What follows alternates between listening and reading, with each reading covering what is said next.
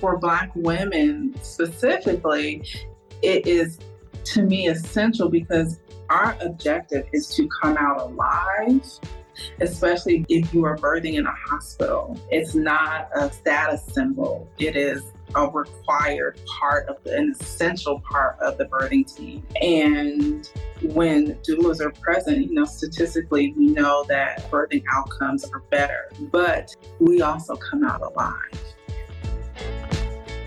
From the stuff your mother never told you to the stuff your doctor never learned, On Health is what happens when a midwife plus a Yale-trained MD shares about all things women's health, from periods to menopause, sex to reproductive health politics, motherhood to mental health. Join me for taboo-busting conversations that demystify and destigmatize our bodies, all while bridging the gap between conventional medicine and wellness. Along the way, we'll be exploring the science and wisdom of how our bodies work, what makes us well, what gets in the way, and how we can live our best lives on our terms. When it comes to women's health and well-being, there's nothing we won't talk about. The new medicine for women is here. I'm Dr. Aviva Ram. Welcome to the podcast.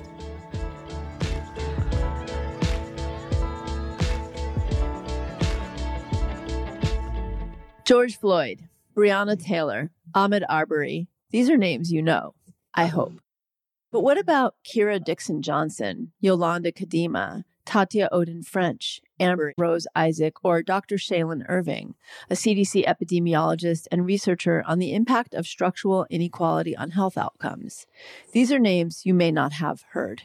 They are the names of Black women who died needlessly in childbirth, several of whom reported symptoms and concerns to their medical provider prior, but who were dismissed or ignored. Black women are 3 to 4 times more likely to die from childbirth-related complications than any other group, and according to the CDC and multiple other data points, infants born to Black mothers are dying at twice the rate of infants born to non-Hispanic white mothers. Further, Black mothers and babies cared for by Black healthcare providers have far better outcomes. Yet there is a systemic disparity in the number of Black care providers. This public health emergency is an overt sign of systemic racism in general and in medicine and can no longer be tolerated. Clinical studies show that the presence of a doula at birth tends to result in shorter labors with fewer complications, less interventions, greater success with breastfeeding, and an overall feeling of a more positive birth, of being seen and heard and supported. Most birthing people and the entire obstetric system would benefit from the presence of more doulas. Black mothers in particular may especially benefit, but Black mamas are asking for support, advocacy, and systemic change that doesn't also add burden to Black women in the form of added anxiety from constantly focusing on the narrative of risk and danger for Black birthing people. My guest today, Tracie Collins, is passionate about changing both the statistics and the narrative. As such, she's the founder and CEO of the National Black Doulas Association, which provides doula training and a nationwide professional database of skilled, trained, and certified doulas through their directory of Black, BIPOC, and LGBTQIA doulas ready to support and become part of the overall birth team for BIPOC families. She's been published in Parents, Rolling Stone, and Essence, and is a contributor to Black Love, CNN Health, and NBC Today, to name a few. Her work also extends beyond the birthing room, exploring women's rights and social injustice as an actor, playwright, and producer working in television and film. Her main driving force is to explore Black culture's taboos, dispelling these myths through art, entertainment, and social justice. In honor of her work in arts and entertainment and calling attention to the human trafficking epidemic in Oakland, California, in 2015, the mayor of Oakland, California deemed March 14th as Tracie Collins Day. She's also an entrepreneur who is passionate about helping women create their business infrastructure to create the life they desire to live from anywhere on the globe.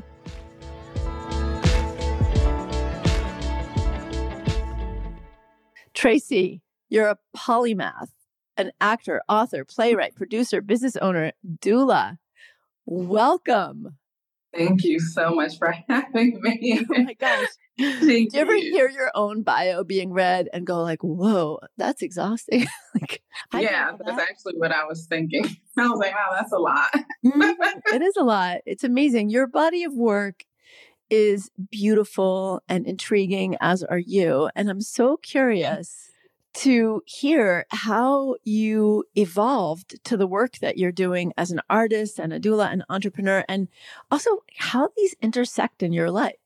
It's so good. I love that question. The intersection is just me as a Black woman and creating us and painting us and showcasing and telling our stories to humanize us. We are not seen as human, period, which is the reason why we have to dispel and fight so much. So people can grasp the information sometimes through information and education. Sometimes people grasp the information through artistry. And I just so happen to have a lens for both areas. So for me, it's easy to move in and out of those worlds. Artistry comes naturally, writing comes naturally, and Black women walk a unique lane in America, and we have a very unique experience as it pertains to being a Black woman in America, no matter what the story is. So I focus on the story and how do we change the narrative. If it's eradicating Western medicine, so it's better for all birthing people. If it's telling the story of a young girl who was human trafficked, all of those are somebody's story.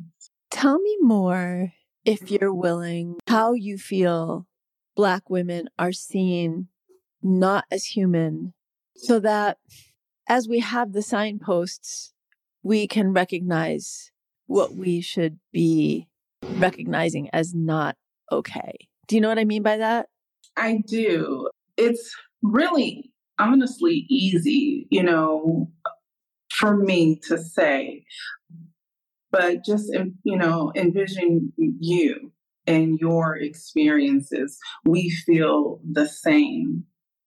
Humanizing Black bodies when we were brought over as chattel to work is an undertaking and a process within itself.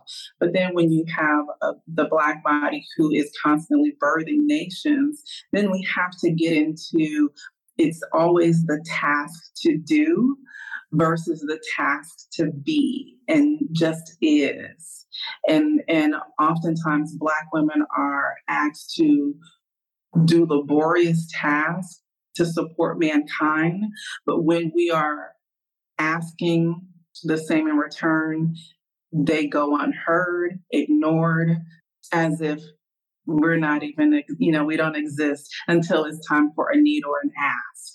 And we see that in politics when they need numbers, and we can trace that back to the feminist movement back in the 60s. And, we can trace it in several different ways. And then once those numbers and those quotas are met, we don't need you, so we're pushed aside. So it's always something that's asked of us, but never our needs are being heard and or met. So allowing us to be seen and as human, or saying, no, we're human, we feel, we cut, we bleed just like you. Our pain tolerance is higher because we have a more melanin in our skin. It's just, we're human. And for listeners who are not familiar with this connection you're making between pain tolerance and melanin, this is a trope, but also like a very real, significant reality. For me as a physician, I can say that when I was training in hospital at Yale, for example, people with sickle cell disease are Black people. Mm-hmm. And that disease can cause levels of pain that I have observed that are sometimes seem superhuman, and may also result in all kinds of oxygen deprivation to different parts of the body, deformities, right, that can require enormous amounts of narcotic medication to actually manage. And I've had to argue with nurses in the hospital who have said, oh, she or he, I'm doing air quotes here, y'all, so you know what I'm saying. She or he is drug seeking, AKA that's Black body in pain, or she or he can tolerate it. And that is I'll pass the baton to you to talk about where that comes from, because it's directly from our nefarious history of enslaving people Yeah. in the country. Dr. James Marion Sims as it pertains to Black obstetrics and gynecology. And this is the story for me as an artist that I am dying to tell is the story of Anarka, who was a young 17-year-old girl who he performed over 30 operations on without anesthesia to perfect a procedure. And even when anesthesia became available, he still chose not to administer the anesthesia in order to perfect his procedure, but gave it to his white women patients instead. And his procedures were so gruesome that he would ask the slave women to hold her down and his peers to help hold her down. So the tolerance too is like our history with Western medicine, it goes back to slavery. And so until we address the real history, we're going to continue to see the perpetual deaths in Western medicine still to this day, until we acknowledge and eradicate the system that is due to the racism in obstetrics and gynecology and throughout medicine today. Yeah. And so J. Marion Sims, for those of y'all listening, is considered the father of modern obstetrics and gynecology. Yeah. When I was in my medical training, he was brought up that way. There I was, the midwife in the, the hippie older midwife in the class at Yale going, I don't think that we should be bringing his name up without talking about the bigger picture here. And of course, that was just like static, but there's still a statue of him. And I know they took that down. It's in Central Park. Yeah, it was recently. Yeah, recently. Yeah. Mm-hmm.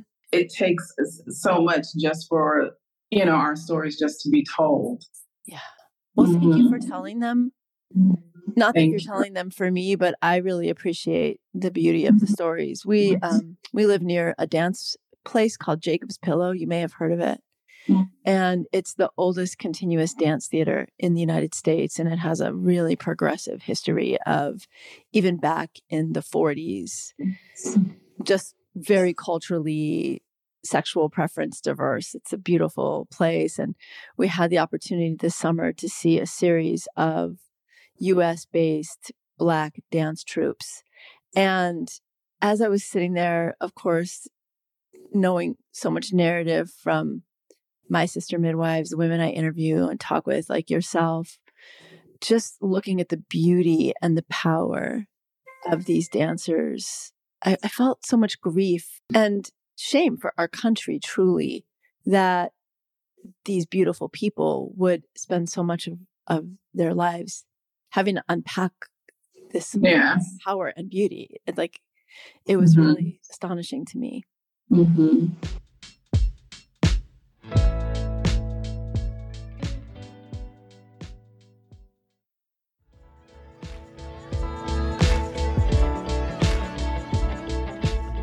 There's been a lot of rehashing of the statistics that I shared in the intro, and I was even a bit hesitant to repeat them again. And at the same time, the data is really important because it's the data that tells us really how bad things are from a sort of like system-wide perspective. But there's this quote that I love, which is, "Stories are data with a soul."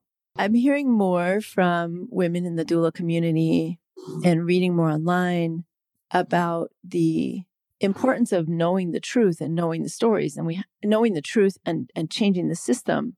And also this narrative of this data actually driving more anxiety and more stress for Black women, and shifting to the narrative to more centering Black bodies and centering pregnancy. I wonder if you can talk about how do we hold space for both? How do we have the data so we change the system and also not create more anxiety by talking about it?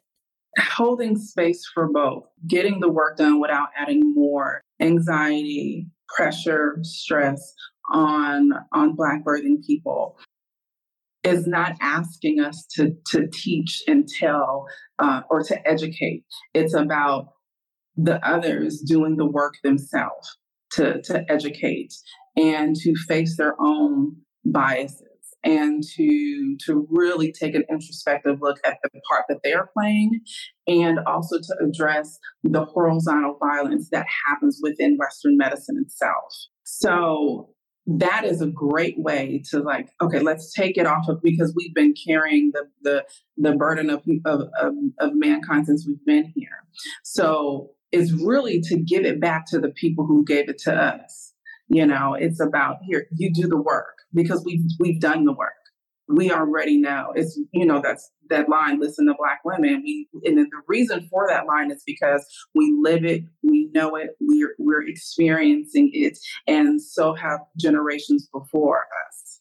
And now we're asking you to also be your own advocate in the hospital to protect yourself against the people who exactly. And so that is not our place. Our place now is to rest and heal ourselves and the community, should we choose to move forward. And it's like the oppressor can't ask the person they're oppressing to help us now. No, that's we're not doing that anymore. I'm going to take your foot off my back for you. Yeah, right. Yeah. It's not, we're not doing that.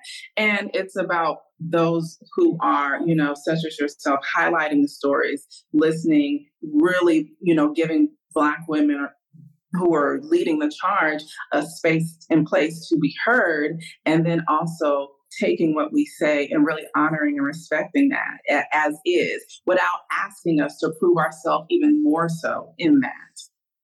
If you were to do an improv or spoken word right this minute, and I were to ask you what you want to be heard, what do you, Tracie Collins, I want to be heard, like what would be the things that would come from, what are the things? Yeah, I would want to be heard. I need to tell a Narca story. Like, for me, that's really important. And that is through art, we begin to change narratives. So for me, it's like really, really catapulting my voice and platform to be able to shine the light of that. That's really important to me. Also, pay equity when it comes to birthing professionals. And also with the NBDA, what I see in particular is people who are trained and certified through us. Other agencies will discriminate against the Black birthing professionals because they're not what they would deem as the status quo trained. And I would also need insurance companies to put doula practices to cover doula practice in their plans. And I would also need employers and major corporations to add that into their employee benefits package. And I would also need Western medicine as it is and stands today to go away. I don't want us to no longer put a Band-Aid on cancer, because changing something versus completely demolishing it and rebuilding it from the ground up, including the people who it was taken from originally and embedding those holistic practices, it's only then will we begin to see a change and a growth and a change in lives that are saved. Yes, sometimes you just can't fix a broken system. You have to just sometimes demolish the system and exactly. Yeah. And that's what needs to be done. And I constantly see, and I would also need Black people to stop being surprised by things that happened versus like, why are we surprised? This is the history. Black women senator in Louisiana, I forgot his name, but he's also a doctor. And he said, oh, well, it's only the numbers when we include Black women. And there was such an up in arms about what he said when it comes to the Black maternal death rate. Don't be up in arms. We already know how they think. We already know that that's there. He just said it out loud. There is something to be said for that. I mean, there's nothing good I can say about Trump's presidency, election, or anything that's going on right now. Right. But I jokingly say it's a little bit like a New Yorker. Like sometimes it's better to know what you're dealing with. Like with a New Yorker, you always know what you're dealing with. Like we say it, right? And it's like almost like what has been tacitly here the whole time. And not even tacitly. I mean, the midwife I trained with in Atlanta had a cross burned on her property in North Georgia. And this was like 30 years ago. We're not talking like 50 or 60 years ago. So it's not like even hidden, but there have been things that I think it is good when things come to light. I mean, and it doesn't feel good to anyone. It doesn't feel good, but it's only when we become raw and bare can the healing begin, and not putting the onus and the charge of it on Black women. Allow Black women to rest. Thank you for saying that. That's really helpful for me also as a physician. I've been planning this project program about medical advocacy and education that I want to bring into medical training programs that I actually have been hesitant as a white woman to do it. And I've spoken with several of my Black sister midwives about this, and they're like, but actually, please do. Mm-hmm. We want to rest. You're not really resting. You're doing a ton of work. I'm trying to rest. I'm really trying to rest. I'm trying. I'm trying. So you could have gone in many directions. Mm-hmm. What made you pick doula? I didn't want to do surgery. So my initial goal was a CNM, and being a doula was just a segue into midwifery for me. But once I got my foot wet when I was like 24 years old, I saw how the systems work at play. And I said, I can't be in this system. So that's when I changed the trajectory to direct entry midwifery for me. And I went that direction, and being a midwife changed my life. It changed my life. It changed how I thought about myself. It changed how I thought about my womanness, my womanhood. And still to this day, everything that I think, everything that I stand on and teach is on that foundation. And when I decided not to go through the certification process, and it was really because of the laws in midwifery for California, I was like, no. And being a single Black mom at the time of 2 children, three I finally had my youngest. I was like, I just don't want to risk it. So I took everything that I learned as a midwife and I brought it back into the world of a doula. And I was able to successfully, beautifully marry the principles, the practices of incorporating the whole body and really understanding birth physiology when it comes to the birthing process with my clients. And my babies were being born in like 6 hours or less. Completely. Women who weren't anticipating having natural births, having natural births. I was like, nobody's going to feel better until your baby is in your arms, okay, including you. And I would let them know, like, no one can do their job. You have the biggest job in the room, so don't worry about anybody else, and I got you. And so I was very fortunate to have doctors, as far as like Stanford recommend me. They were like, we have our feelings about doulas, but this is the one you want if you want a doula.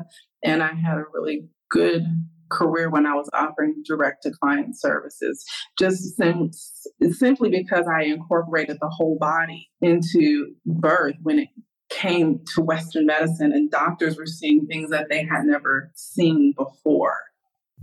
I really love that you made the choice to take care of yourself. I mean, a lot of people don't know what it really means to be a birth worker, the hours. I was talking to one of my mentors. I don't know if you know Mama Saran, but we were talking the other night, and she's 66, and she was saying, I could see doing this for another 10 years. I was like, oh my God, never. Really? I was like that. But we were just talking about, I knew what she was going to say before she said it. She's like, what? And I was like, you really just want to go to bed in your own bed and wake up in your own bed. But like for me, I was actually raising my children. They were small, and I was an illegal home birth midwife. So I actually had a backup situation. Because if you were to get arrested and your children at home, then the Department of Family and Children's Services will take your children into custody. So I had neighbors with phone numbers. We risk so much. And everything that you just said, the same for me. It's a lot. So you define, or I've seen in places where you've defined yourself doing full spectrum doula work. Can you talk about what that means? So full spectrum is an interesting term to me that gets kind of tossed around in the birth community. And what I've seen happen over the course of years is the educational component that I don't agree with the approach. So when it comes to full spectrum education, I believe birth should be separate, postpartum should be separate, fertility should be separate, sex should be separate, sex and intimacy and becoming one with the body. As separate trainings.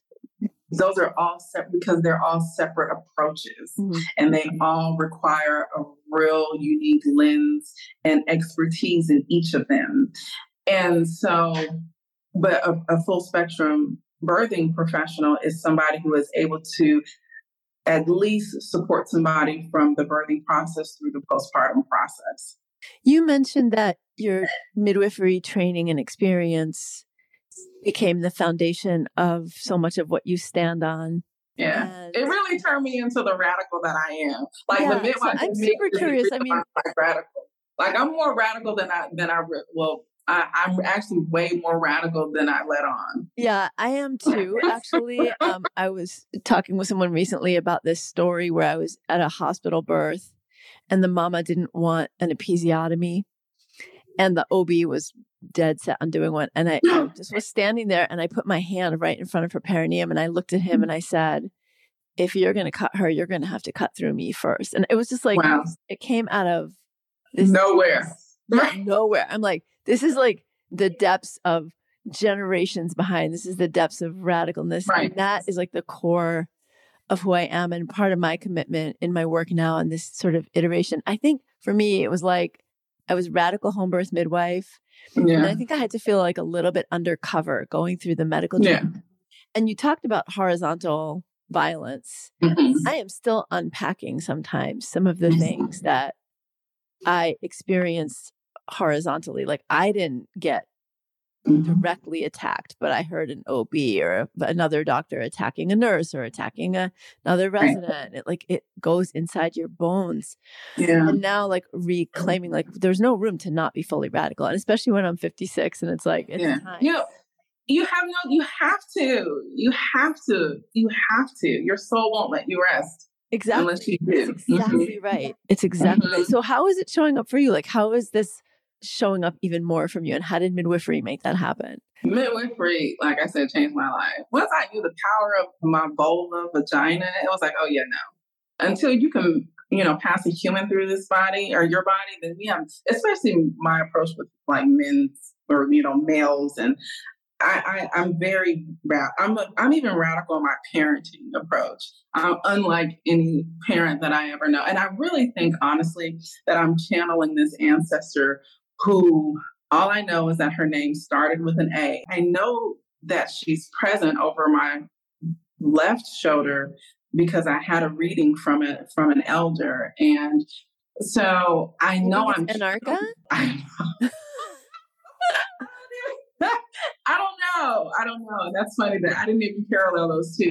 But I know I'm channeling now. And I always would ask, who is this? Because I don't have that visual in my own life or family. So I know from spirituality to the approach to my work, to my level of wisdom and being radical and how I'm just going to tell you, and the level of wisdom that I have is beyond my years, and I really can't understand that sometimes. And my level of knowing, I have a real deep sense of like knowing, and it does not always feel good. People think that, oh, I just want to know, but sometimes you don't want to know. And every single birth that I've attended, and the more and more skilled I got, I knew how I could walk in a room and immediately call the birth. And it's just a gut feeling. And it's actually really uncomfortable. And I think that very uncomfortable. I've unpacked that knowing. And I had a mentor a long time ago. She's passed away now. She was a First Nations woman, really powerful and wise. And she would say that the knowing, it feels intuitive, like it's coming from elsewhere, but that sometimes people have like a very fast processing speed for facial expressions or body positioning. You just kind of feel the story and how it kind of coalesces in a woman's body. Like an example is this woman I worked with who I just sort of intuitively felt that she was going to have a really difficult, challenging time when she went into labor, just by the way she carried herself, the way she communicated. But you can't just like sort of say that to someone. Maybe now I actually could, because I'm like older and just going to say it and like find skills. But then I was in my like late 20s. But then when she went into labor, like super, super early labor, she was truly freaking out. And I went over to her house. I checked her because, like when somebody can be like really demonstrative and you're like, well, they sound like they're probably 2 centimeters and freaking out, but maybe they are like in transition. So I went over and I asked her if I could check, and she was like barely dilated. And when I went deeper into what was going on, there was some history of sexual trauma. And so I pulled my mirror that I carried in my birthing bag out and, soothed her, worked with her. We did some just calming, like nice warm shower. And then I pulled out my birthing mirror and I left it with her. And I said, I'm going to leave for 1 hour if you feel like you're good. And I really would love for you to go sit on your bed, get comfortable, spread your legs and just look in the mirror at your bottom and appreciate yourself. She didn't even get undressed in front of her husband. So I left and I checked in with her in about an hour. A couple of hours later, she was great. And she called me back maybe like 4 or 6 hours later in labor. Long story short, 10, 12 hours later, she birthed sitting on her husband's lap, legs wide open in front of a full-length mirror. Nice. Both of them seeing. And when I went to see her for her postpartum visits, she said that simple act of appreciating her body that way was transformative. But it was like that instinctive, oh boy, I don't know what it is about this situation, right? You just know in your bones. Yeah, that's why I created for the MBDA, the sex doula training and the intimacy coach training, because of my experience watching women repeatedly refuse to see their body. And then when we take it to Black women specifically, there's so much epigenetics and the trauma there from intergenerational. Exactly. That even if it isn't in this physical being that you've experienced it, somebody in your generations before you have. So it is not abnormal for trauma to surface. And if anything, as a birth worker, we anticipate it. So this is why we want to help prepare clients in going into it. If there's anything that we know or that can help us support you along the way, please share, because it's only going to make your connection to your birthing professional so much better and your birthing process.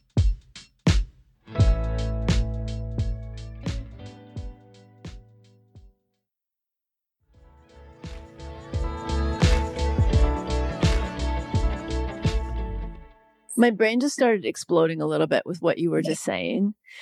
So for those of you who are listening who haven't heard about or don't know what Tracie's talking about epigenetics and intergenerational trauma, there is now a substantial body of data that shows that when your ancestors, even several generations back, went through trauma, that can alter their gene expression in a way that is passed down through generations. So studies now have looked at the grandchildren, for example, of Holocaust survivors or people who survived the Holocaust but perished after, for some reason, maybe secondary to it.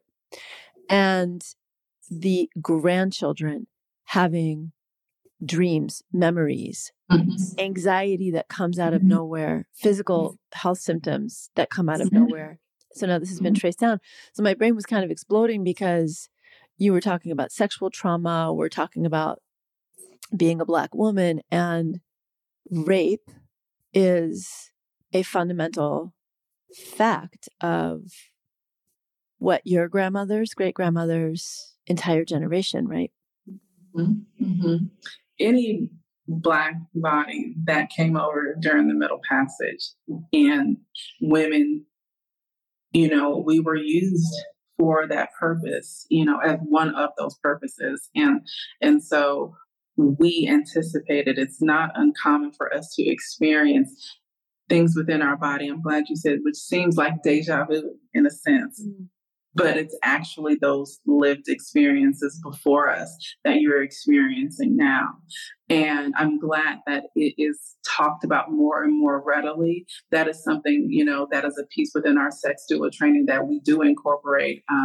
One of our instructors, she talks about the history of epigenetics within Black women specifically, and how we relate to our bodies sexually in birth. Once again, it brings us back to the humanness. And how do we begin to see that and to support and allow space for healing and allow grace in that as well? Because oftentimes the people who've experienced the most trauma have trouble receiving grace, seeing grace, and extending it to others. So how do we do that? One of the challenges I've observed with doulas or for doulas and have heard doulas talk about is going into a hospital system, a hospital birth, observing an injustice happening, and feeling unable to advocate at the level, kind of like there's a kibosh almost on a level of advocacy that I can do as a physician or midwife walking into a hospital, because I don't give a shit what they think about me, honestly. And also not falling into the we don't want doulas in the hospital because they're difficult, or for a Black doula being like a loud or difficult Black woman. So how do you nourish this radicalism that needs to happen to change the system while it's being dismantled? How do we change it within doulas feeling like they're welcome back? Or you know what I'm asking. Yeah, it's like teaching them how to fight within the system. Yeah. You have to understand the bureaucracy that is Western medicine. You have to also understand how to, with a paper trail, create change, or how to empower your clients to advocate for themselves and ask for change and demand change and expect an immediate result if it's happening in real time. So let's talk about some of these things really granularly. So some of the things I've encouraged people to do is, like, if an OB comes in and says, I want to check you, or I'm going to check you, advocating and saying no. But if the OB becomes insistent, saying to someone, I'd like it documented in my medical chart that I said no, or having someone pull out a video camera that's time stamped and say, can you please repeat that? Yeah. What are some of the things you do? Even with the video camera, it can be tricky because some hospitals will say we don't allow for videoing, but I definitely believe in a paper trail. I definitely believe in saying, so let me get this straight. You are asking for something, we are denying it, and we would like to have that in writing, and we would like your signature and your date, and we would like it on the letterhead of this hospital. And you do that with each and every, as long as the birthing body and the birthing person is medically safe and that baby is medically safe, there is no justifiable reason to move forward with any procedure. And that's actually codified in the right to informed refusal. Right. So it's really explicitly stated, even by ACOG, that every decision that relates to the birthing person's body and the baby is that birthing person's choice, and that the person should never be coerced, threatened. There should never be like, we're going to call child services, let alone. I also intuitively and experientially know how to shape my language, my requests, to soothe the ego or manage the emotions, expectations of the hospital team. And that's an art. Yeah, and it's a learned art. And also understanding that this is a working environment for the doula themselves, and how to cultivate a relationship with those peers. And everybody plays a role in this to support this birthing family and this birthing body, but also empowering the birthing people to know that we all work for you. Contrary to how they may make you feel, we all work for you. And unless you give us permission to proceed, no one can do this job. unless you allow us and give us permission and grant us permission. And when we start to educate and empower, and please don't negate the partners. There's a partner present, we must include them. We must arm them and prepare them with as much information, because they're going to be the ones that are going to be right there to help make the difference and to make calls on behalf of the person that they love. Or the people that they love, one of them, which is Earthside, one of them, which is coming too. So we need to make sure that we empower them with the right tools and information. And the only way we can do that is through proper information and education, but also making sure that you understand what's happening within your birthing facilities in your geographic region, and that you leave a great lasting impression. So when they see you coming down the hall, they know, like, okay, well, call us when you need us. We know you got it in. That's what used to happen to me when I go. Me too. I was like, okay, yeah, she's got it. This one mama I worked with, she had a lot of complications with a previous pregnancy. She had Rh isoimmunization. So she had lost a pregnancy, lost a baby. And so she had to have a hospital birth this time. And she'd wanted a home birth. I was like, we can't do that with this. This is truly high risk. So I went with her. And when I got to the hospital, the OB he literally rolled his eyes. He's like, oh, you brought a home birth midwife with you? And then he saw, first of all, how comfortable the mama was, but then he also saw how little he and his team had to do. And so he left kind of like, huh. And then about half hour later, he comes back in, and it was hilarious. This was a long time ago. So he brought a CD, and he said, kind of came in as a really big burly guy. He comes in, he goes like, my sister is a classical musician and I have her CD. I thought you might like it for the relaxation. Call me when you need me. And then he came back when it was time. Yes, when it was time. Like, we don't need you until we say we do. We got it. But you want to be able to, for doulas, we teach them, we want you to have the proper information and understand that you are in a working environment for you. So how do you support your birthing clients in the way that they feel comfortable and supported, but you are also working within a system to where they feel comfortable in not invading that space and knowing that you are going to utilize them when needed and necessary. Once you learn it, you know it. You got it. And once you learn it, you have that medical team on your side. You do. It's beautiful. It really is. Yeah. So what are you creating now that you're really excited about? My book. Is this your autobiography? I saw a little. It is. It turned out to be. It turned out to be. So I'm excited about that because it allows me to channel my creative energy in a different light.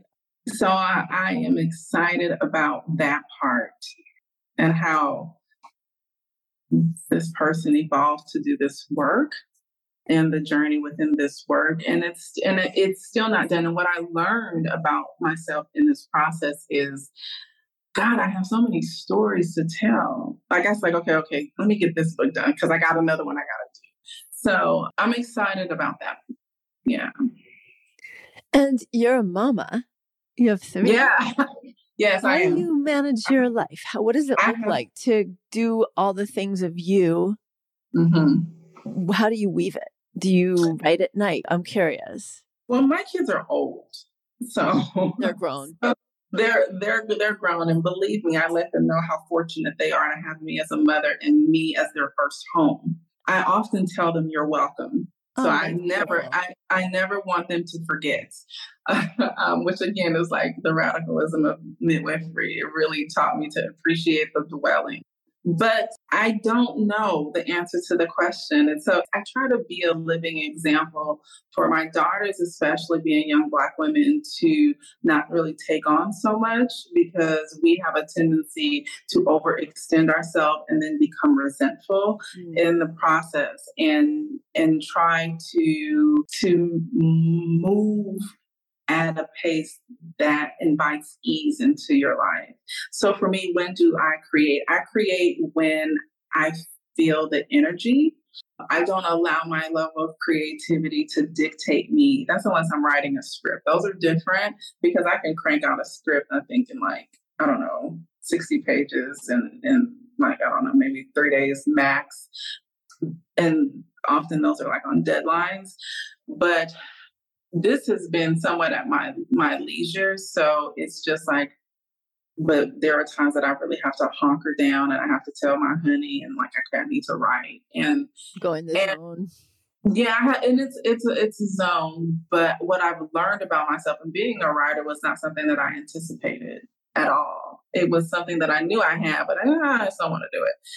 But the more I write, I find that my comfort resides there because I can be alone with my thoughts because I absolutely love words. I love words. And my love for words extends back to, I think, 11 years old. That's as far back as I can trace it. I And love words too. I do. I love words. I won't even allow myself to fully like instrumental jazz because I love words so much. It's like, you're not going to allow me to get there because I love to hear words. That's so interesting. I really relate to that. I would love to hear, why do you feel women need doulas?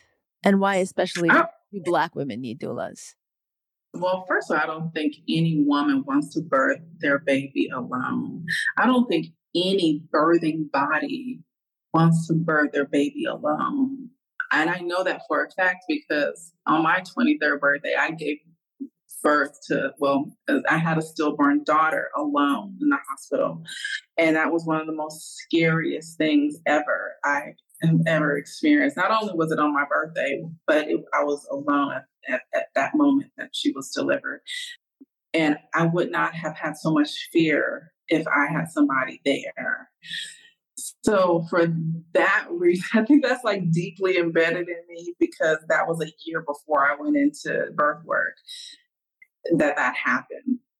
And for Black women specifically, it is to me essential because our objective is to come out alive, especially if you are birthing in a hospital. It's not a status symbol. It is a required part of an essential part of the birthing team. And when doulas are present, statistically, we know that birthing outcomes are better, but we also come out alive. I feel very strongly that every woman who wants a doula should have a doula, that every hospital should have doulas available. There should be full insurance coverage. How can you guide those who are listening, who are looking for a doula and saying, I don't know how to find one, I don't know if I can afford one, to go about finding a doula for themselves? Well, hopefully we have one on our website that is close to their geographic region, first of all. So, please definitely visit blackdoulas.org and look in our national directory. We have a doula now who is in Ghana doing amazing work. So it's, I think we have doulas in Canada now too. And I know Mexico is coming about too. But as far as accessibility and affordability, I would say, first contact the doula, see if your insurance covers it. What are the parameters around that? I know we have paired with Walmart. So if you are in certain states and you are a doula is affiliated with the MBDA and you are an employee of Walmart, they will cover your doula services for you. Medicaid, I'm actually going to be sitting on a board for some Eastern states starting, I think, top of 2023 to make sure that the MBDA, our doulas are covered. We can accept clients who have Medicaid, and a lot of other opportunities are there too in other states too. So knowing what your access is there from an insurance purpose. And then if not, then also instead of like baby shower gifts that are tangible, ask, can you pay for my doula? Crowdsourcing a doula, that's a brilliant idea. Yeah, absolutely. Yeah, there are many times that when I was working directly with clients, people would pay, they would gift their doula and I would be the doula. So making sure that is, something that your family could do for you, because that's a gift that keeps on giving. And we want to make sure that we do our best, even put it on a baby shower registry. That's another option. There's creative ways, and there are a lot of doulas offer payment plans. And then also if you have an HSA within your insurance, for your job, medical benefits, there are doulas who take that as well. So we work around and with the system at the same time to be able to support the birthing families. Is there anything just sort of like, if you took a minute or a second right now, just like something to come up in you that you're like, I really want to share this? Oh my God. Eat during birth. Eat. Feed your body, nourish your body. Yes. Your body will tell you when it does not want to eat anymore, because your body has a beautiful way of dispelling it, and it will tell you. But nourish your body. And as long as we say yes to us, you will be happier. Say yes. I would say feed your spirit, feed your body. It's beautiful. Thank you for saying that. If you were to tell your younger self one thing, one piece of wisdom that she would accept from you, how old would she be and what would you tell her? She would probably be 6 or 7. And I would tell her it is going to be really, really hard. But I would say you got it, and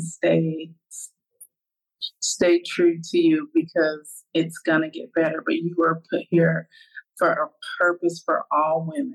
You clearly are. I am so thrilled to connect with you. And thank you. Me too. Meet you. Thank you for all the beautiful work you're doing. And I'm really excited to keep following and seeing what comes next. We will share all the links on the page, the show notes page, so folks can find a doula, can find you, follow your work. And for those who want to study with you, whether it's postpartum, birth, sexual health, they can come through the MBDA. We have amazing, amazing trainers. Thank you so much. Thank you, everybody, for making the time to take care of your body and your mind and your spirit by being here and welcoming Tracie into your day with all the wisdom she shared with us.